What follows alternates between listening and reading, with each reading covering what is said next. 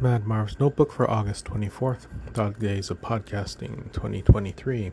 So today I want to talk about libraries. A friend messaged me through a game called Words with Friends. I'm not sure if you guys remember that. It used to be really popular when apps coming to phones was new. But anyway, if you are playing Words with Friends, start a game with me. My username is Mad Marv. But anyway, my friend Donna, she's Chuck's wife. I'm not sure she's listening to this, but if she is, hi. And she noticed that I like to listen to audiobooks and suggested I try the Libby app and check out the catalog from my local library. I remember signing up for that app when when my Audible account was new. I was checking out whatever I could find back then. This was 10 plus years ago.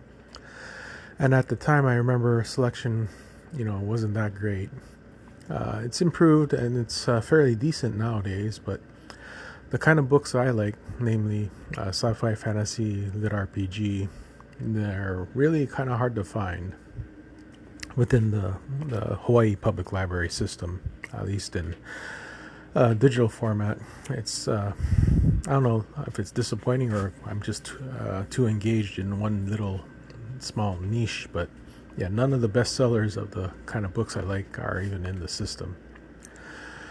And that's a little disappointing because I'm also familiar with the interlibrary loan program, but that only applies to physical books.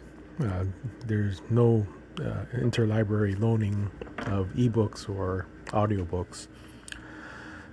It's complicated, but it's all controlled by contracts with the publishers and the libraries. So basically, yeah, if your local library doesn't have it in their catalog, you can't get it from any other library, even if they have it in their catalog.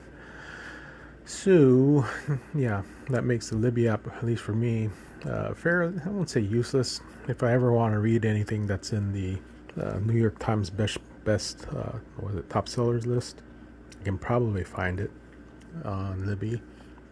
But yeah, for anything I'm really interested in, at least right now, I'm not going to be able to find it at all in Libby. Well, and that's a shame. And I remember this coming up, or at least the piracy issue comes up a fair amount in the Discord groups and other lit RPG groups I'm in. There's always people that are trying to get the pirated copies of certain ebooks. And yeah, we always tell them, no, you go borrow it from a library. There's the Libby app.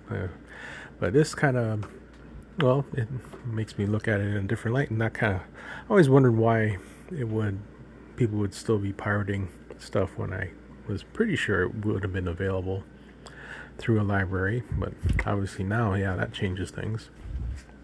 Not that it would encourage piracy anyway, but now I'm not surprised to see so many piracy requests on the servers.